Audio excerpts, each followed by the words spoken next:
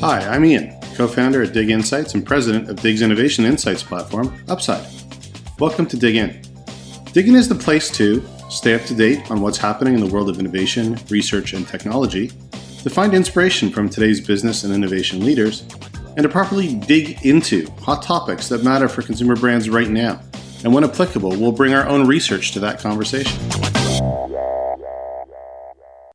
Welcome to the Dig In podcast. Today I'm talking to John Williamson and Nick Kennedy of Civil Pores, a really exciting, startup. These two are both experienced entrepreneurs, and they're starting a new RTD cocktail business.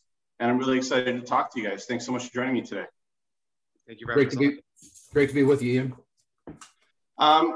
Before we get into what Civil Pores is and where you are along the entrepreneurial experience, can you sort of give me a little bit of background about yourselves?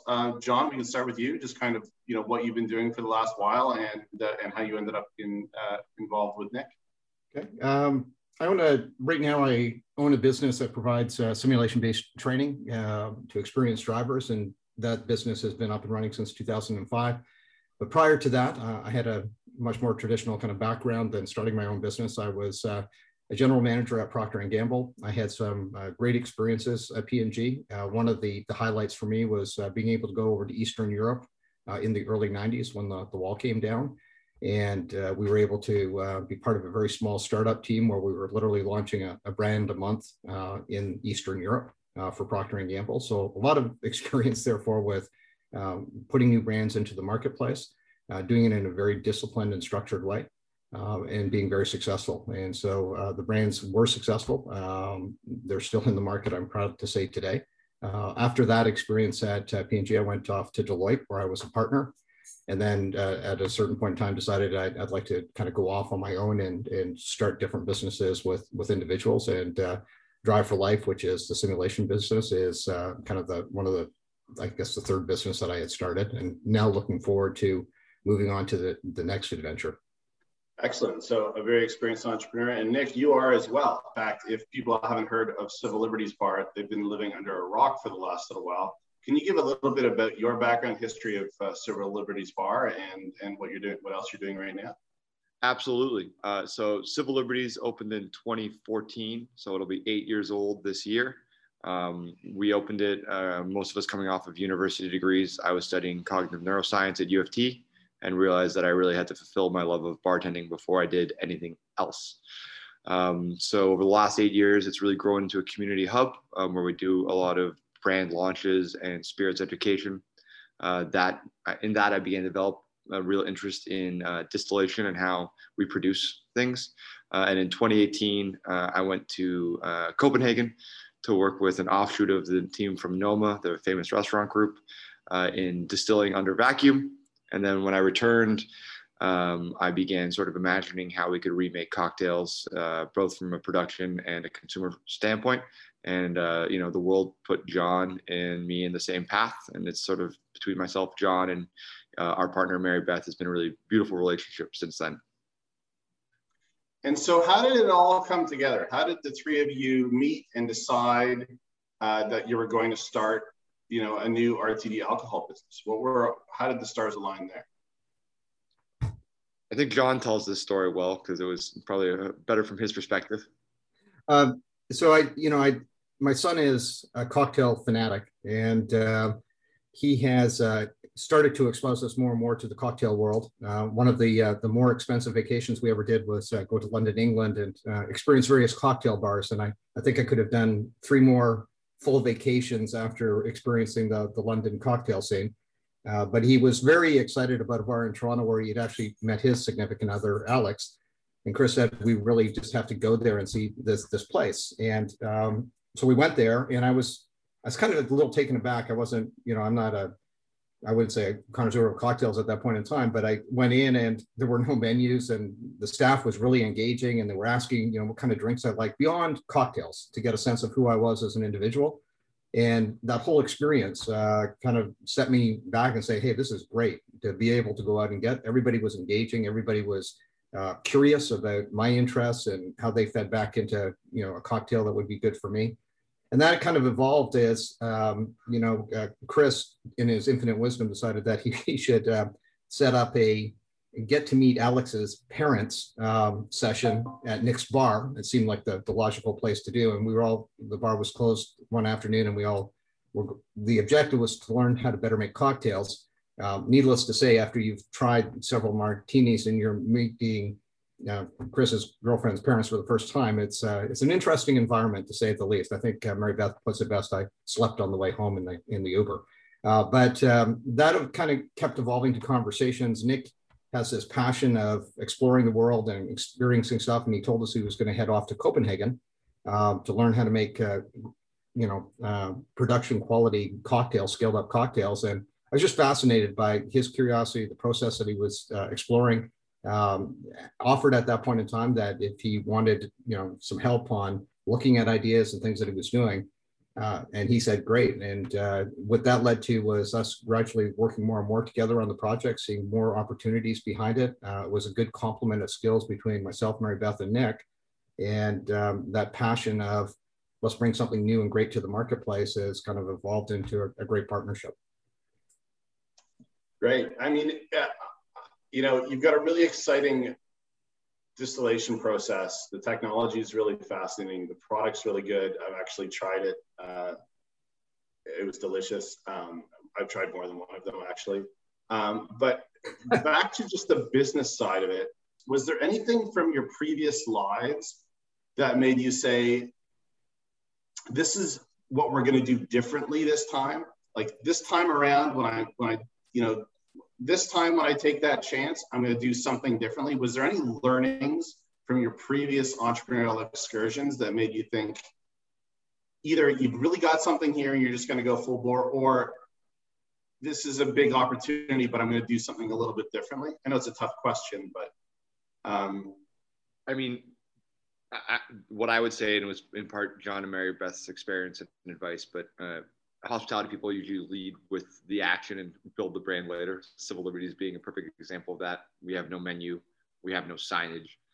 So when we said, let's do brand strategy first, I was like, that actually, particularly when it comes to a consumer, there's no physical space. We worked with a great, brand strategy team and built out that side of the work first.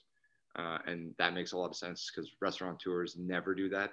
It's always the opposite. You sign the lease, you buy the fridge, and then you say, what are we going to do with this place? And you decide what kind of restaurant it is. So I think that was a big change and has really brought a lot of structure. I think that's sort of where our relationship as entrepreneurs really works well, is that structure is really valuable. So.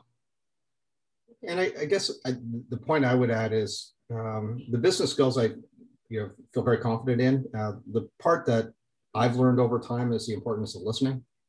And, as entrepreneurs by definition are fairly headstrong. They're driven. I can be opinionated and want to push a point of view. But I think what's really worked out nicely in this relationship is there's a mutual respect and a desire to listen to each other and build on everybody's ideas. And that is, when we started this project of working together, it was a very informal relationship. It was, let's figure out if we enjoy working together, let's understand the skills each of us bring, and then let's figure out what that business relationship is. And I think establishing that foundation rather than setting it up in traditionally where I've started in new business relationships is, what's in it for you, what's in it for me, you kind of divvy up the stuff and you get into, what are you going to bring to the party? We didn't go through that process, and there was a more natural evolution that allowed us to kind of understand what this working relationship with the team was going to be like. And I think that the one thing I've learned in business is that the team's ability to respond to changes that are going to happen into the marketplace is absolutely essential. And one of the strengths I think that we're bringing to this proposition is the management group. Mary Beth also has, she was part of that prog setup with Procter & Gamble, but she's done a lot of consulting work in a variety of different spaces, and she has that ability to digest and understand, and there's that mutual respect from all three of us. And so it's a very strong leadership team that can adapt to, what's going to face us, because the one thing we know as entrepreneurs is that whatever our business plan is today, it will not be the same business plan in 12 months. And one other thing, when we bring up Mary Beth's name, honestly, getting started with Dig was that was something she was immediately, she's so data driven. and she wants that analytic edge, and starting off and saying, let's do quantitative research around our market, what works.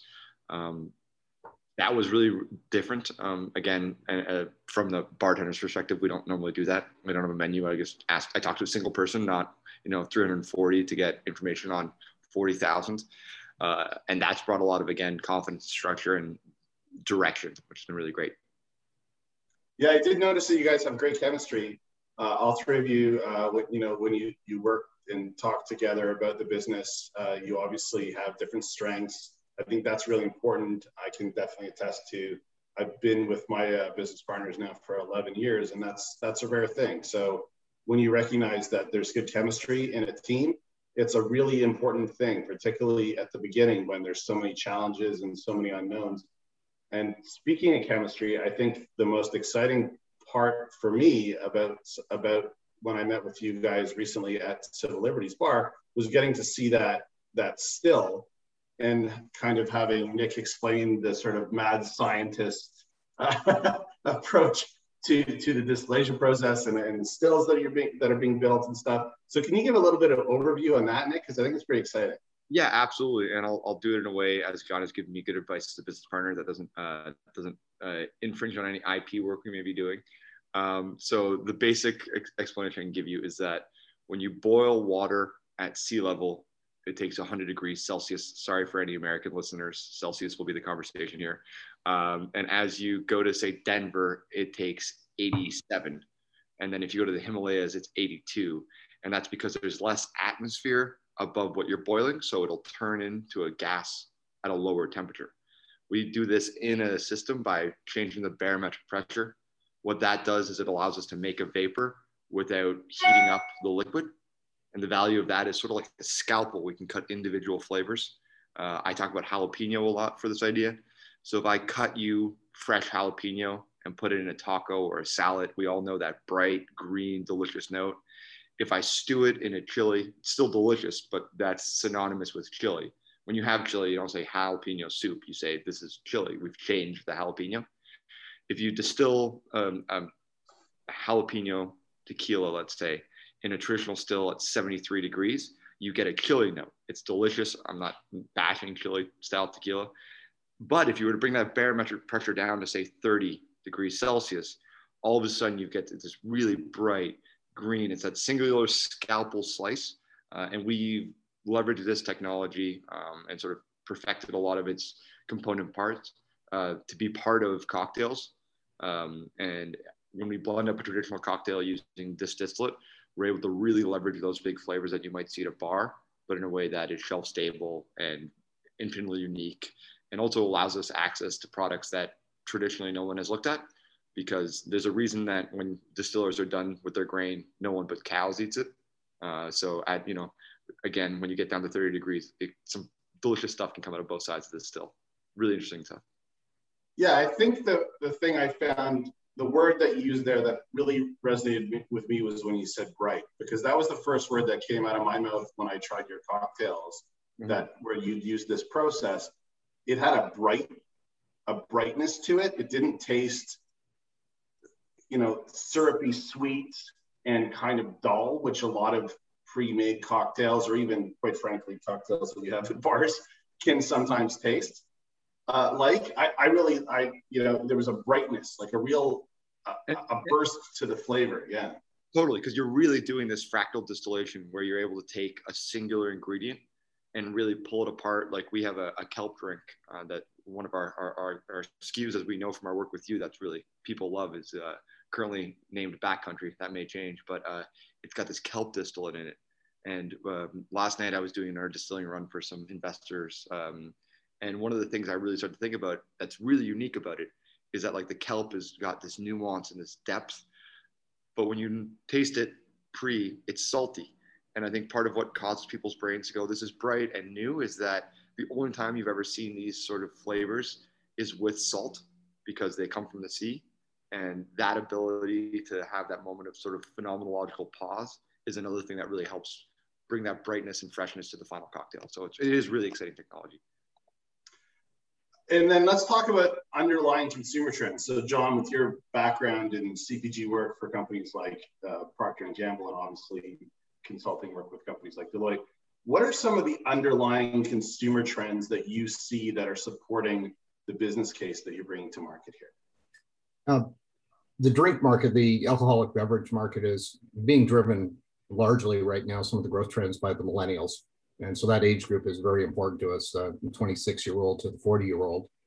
And what we're able to do is understand their preferences and what they're looking for in a drink experience. And one of the great things is we've seen the craft breweries, we've seen the introduction of what I would call seltzers. And many of these are called cocktail seltzers. And so we're talking about those cans where you'll find a knockoff of a margarita, but at 5% alcohol by volume, and kind of frizzy, kind of a flat tasting beverage at the end of the day, but there's tremendous desire to kind of get into that space and experiment with new things. And so we knew from the data that cocktails are growing as a percentage of the drink consumption. And so we know that, in the US right now, it's over 20%.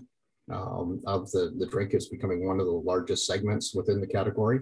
But no one's been able to break through and meet what the ultimate is, which is what's happening at the bar level. And so what we've been able to do to the research is really start segmenting and understanding the concept, what we're providing as a benefit to the consumer, their response to that, which is, as you know, has been overwhelming. When we look at the general population, top two box score definitely would purchase and probably would purchase. We're at about 70%, which you've indicated is a pretty stellar number. When we break that down to millennials, it rises to around 80%. And really what's striking to me is, and this is a great thing about the research tool that you guys have provided us, is that instantly I can then break it down, males, females, number of drinks that you consume.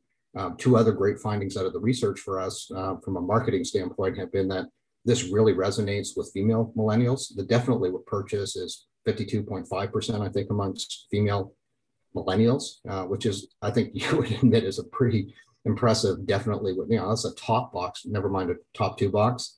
And the other part that I found interesting, which is also comforting, is we're able to segment by how many cocktails you would average drink per week. And so obviously heavy users are important in any user group that you're trying to penetrate. And so as we go from, not drinking hardly anything in the last month to somebody who's drinking 4 or 5 plus per week, you're looking at, again, we're able to see that the concept is even stronger with the current, heavy consumers of this type of product. And so that's all really helpful in building our volume models and understanding who are we targeting. We can also see that, we had an assumption that the 19 to 24s would not be a great group for us to go at. They're kind of new into that whole market, and the research proves that out. What was encouraging as well is we didn't see as much of a drop off as we went older than 40. So that's good. So it's got some appeal beyond the millennial group. And so that's all great. And then the final part of the whole thing is evaluating which cocktails to take to the marketplace. One of the great pieces of data that we were able to pull out is we identified 3 winners. But there's a part in the research that shows the relationships between the versions, and we're able to understand if there's, if we're sacrificing one version for the other, if we introduce it, i.e. somebody would cannibalize, if I have all these 3, they're going to go to one version versus the other. They kind of live in their own little separate universes, and we're able to see that. And so we're able to have a very good reason when we go to get distribution on why 3 versions are important versus just having one version. So we have all that data now, which allows us to have a much better business plan. Very cool. I think, Nick hit it on the head when he said it was great how you've thought through brand strategy at the very beginning of this process and building the business case. And obviously a challenge for any new entrant into this market is going to be, breakthrough on shelf, particularly when you're dealing with, large existing distributors and distillers. But, you need to be able to break through on shelf. You need to be able to get distribution, and you need to be able to stand apart. So what are some of the strategies, not without giving away anything that you want to keep secret, but what are some of the strategies that you have about approaching how are you going to stand out on shelf? And I think your packaging is pretty exciting. And you might want to talk a little bit about that, either Nick Sure. or John. Yeah, So, I mean, sorry, and I have to say, we go back to some of the early work that we did. We as Nick indicated, started very early in the branding work, which is really important. And we work with an organization called Department. And I highly recommend this group. They're a phenomenal team to work with, very strategic. And, we did the process from strategy right through to execution. And as you looked at what we wanted, Nick highlighted, there is equity in the civil liberties bar experience. And we wanted to take that experience and communicate clearly on the packaging, as well as in the experience that the consumer was going to have as they consume the product. And so that led to our goals of, looking and sourcing distinct packaging that also was very functional and also very sustainable, because that's part of the environment, that part of the brand of Civil is sustainability in the world that we're living in today. And so the glass bottle comes with a bartender's jigger on the top, which allows you to be the bartender when you're doing the pour experience from a 500 ml bottle. And the single serve package that we've identified is something that's unique and developed in another market. But what I'll say about it, rather than giving too much away, is that it allows a unique single serve cocktail experience that currently isn't provided in cans. It'll be a glass container. It will not be anything that you have seen on the marketplace yet, and it will allow you to really appreciate and enjoy that. I think when I go to Civil, I'm always kind of amused at the amount of glassware that's at the bar. Every time I get a cocktail, although I may order a Manhattan, every time it comes in a slightly different glass, and I find that's part of the experience of the cocktail. And what we're going to be able to do is kind of expand that and bring that to you a little bit in the world that we've got out there as well. And so that's how we take the concept of Civil Liberties Bar, put it in a brand, show it in the product and the packaging, and make sure that it's clearly communicated as we go forward. Yeah, and I think John's hit most of that perfectly on the head. I would say part of it is you distinguish yourself from the canned cocktails and the seltzers by not being a canned cocktail. And we know we've proven with the research, there's a real demand for that. And the beauty of a lot of the people we're going to see is they use the same platform. So when we bring forward our research, it has a lot of validity. We can make a really strong case for why we should be on those shelves and the volume will move. So that brings us a lot of comfort. And then, in terms of how you stand out, the technology inherently allows us to put up a product that is of a superior quality.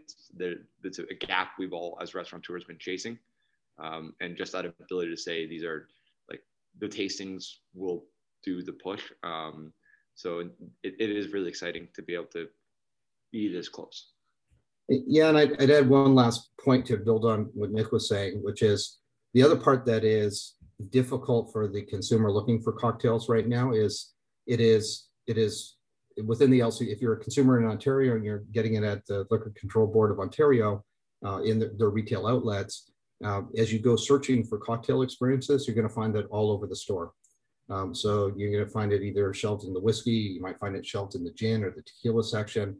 And so some of the critical mass that could be there for a cocktail experience has not happened. And so one of the other things that we're hoping to do is the credibility of the research will hopefully allow us to go out and provide category leadership, go out and talk to the LCBO about this category as a whole. It would be our preference not to have things shelved independently in different sections, but now create a cocktail section, show them the desire behind that, lead that process, and obviously through leading that process, get an overall growth of the category.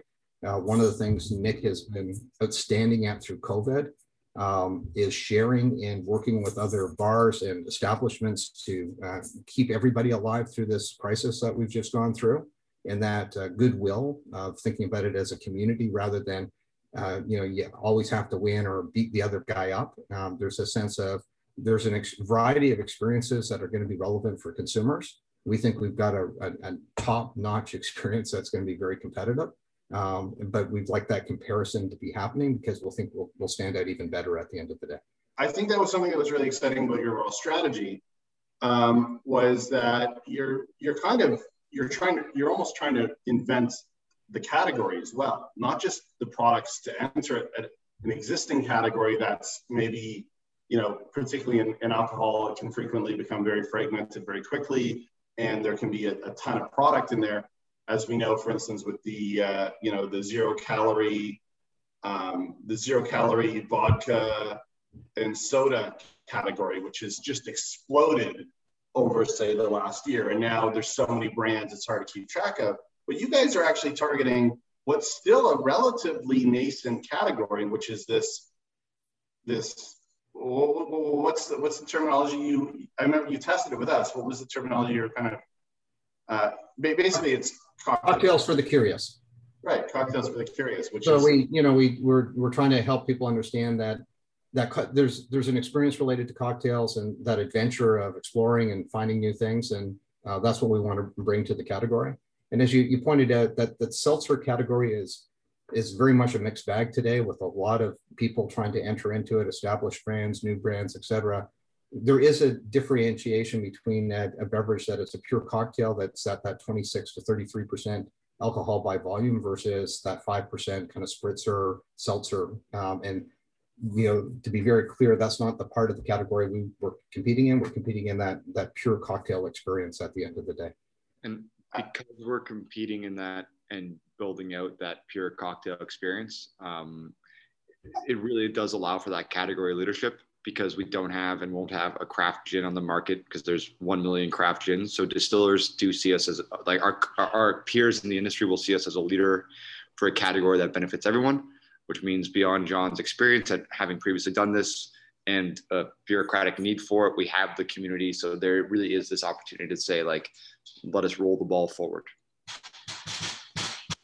So the entrepreneurial process, you've got the brand strategy down, you've got packaging, you've got a packaging plan, you've actually have designs for packaging. The actual liquids, the beverages themselves have been created, and you have the proven process that's actually yours. Really, no one else is using right now. What's next in your business plan? So where do you guys sit now, and what's sort of what do the next, say, 6 to 12 months look like for you guys? There are two crucial things that we're working on right now. One is, given that we're ahead on the product design, the packaging, and we know what it is, we've done some exciting research. We actually have more research to do, as you know, Ian, with you to even provide more information on the category as we go forward. But that's going to be part of our distribution push, getting listings, getting into the marketplace. The other exciting, and again, I'm not going to get into competitive details, but the distribution channels far exceed retail. And we've been able to really create some exciting new ways to get to the product into consumers' hands. We've already talked to the people who would facilitate that distribution, and there's a lot of excitement because they don't have anything in their current portfolios that would allow them to provide this to their customer base. But we're out there, and we're active in conversations and being able to provide that. So that distribution is obviously very important because that's what drives the revenue at the end of the day. The second thing that we were doing is that we're building a distillery. So that is capital intensive. It's actually, when I look at all the things I've built in my life from a capital standpoint, it is not an overwhelming number, but we're in a capital raise situation right now. And again, one of the great parts of going through that process with various investors is that the research that we've done with you has helped provide quantitative data around what we actually have. And so, you can say you got a great idea and, make people feel good. They can try the cocktail. But there's nothing like at one of the closes that we've been using has been to really pull up your research, share it with them right off the Upside website. And when they ask a question, well, how did it do with this? You can actually answer that question right there by really, changing what they're looking at on the screen. And so that's been, what we've been using hopefully to help close on that. But that said, I'm pretty excited because, it's always an interesting exercise to go out and get dollars, valuations, and what you're asking for. But I would say that the good news is through this process, we've created a fair degree of excitement amongst people that we've talked with. And that's one of our key priorities in the next 4 to 6 weeks. And then on the other side of it, a lot of the times when you run a startup distillery or production site, it's capitalize and then do the engineering because there are associated costs. But we are through our engineering phase, which is really exciting. So we're in quote review, which is why we know we're in the right range for our capitalization campaign. So while we're doing that in the background, I will be selecting our final manufacturer and supplier. Our location, we are currently in the always elongated lease negotiation phase, but it's really great to have sort of all the individual plates spinning nicely, ready to go. Fantastic. So I think you're at a really exciting stage. Like you said, right now you're doing a capital raise for a fairly meaningful build. You're building a distillery. This is not a small feat. I think what we'd love to do is check in with you guys along the way and kind of follow you through the whole story, right to the point where we all finally get to buy it at retail. Right now, what's your as all entrepreneurs know, timelines change, but what's the goal? What's the goal when I'll be able to walk into a store and pick up a bottle of Civil Pours and bring it home? Early 2022. Early 2022. Yeah, Q1 is currently the focus. And if anybody's interested in talking to you about partnerships or potentially investors, maybe you guys are still open to speaking to some new investors, I'm not sure. But if anybody's interested in any of those things, what's the best way that they should reach out to you? Email's great for either one of us. So it's either John, John, or Nick, Nick, at civillibertiesbar.com.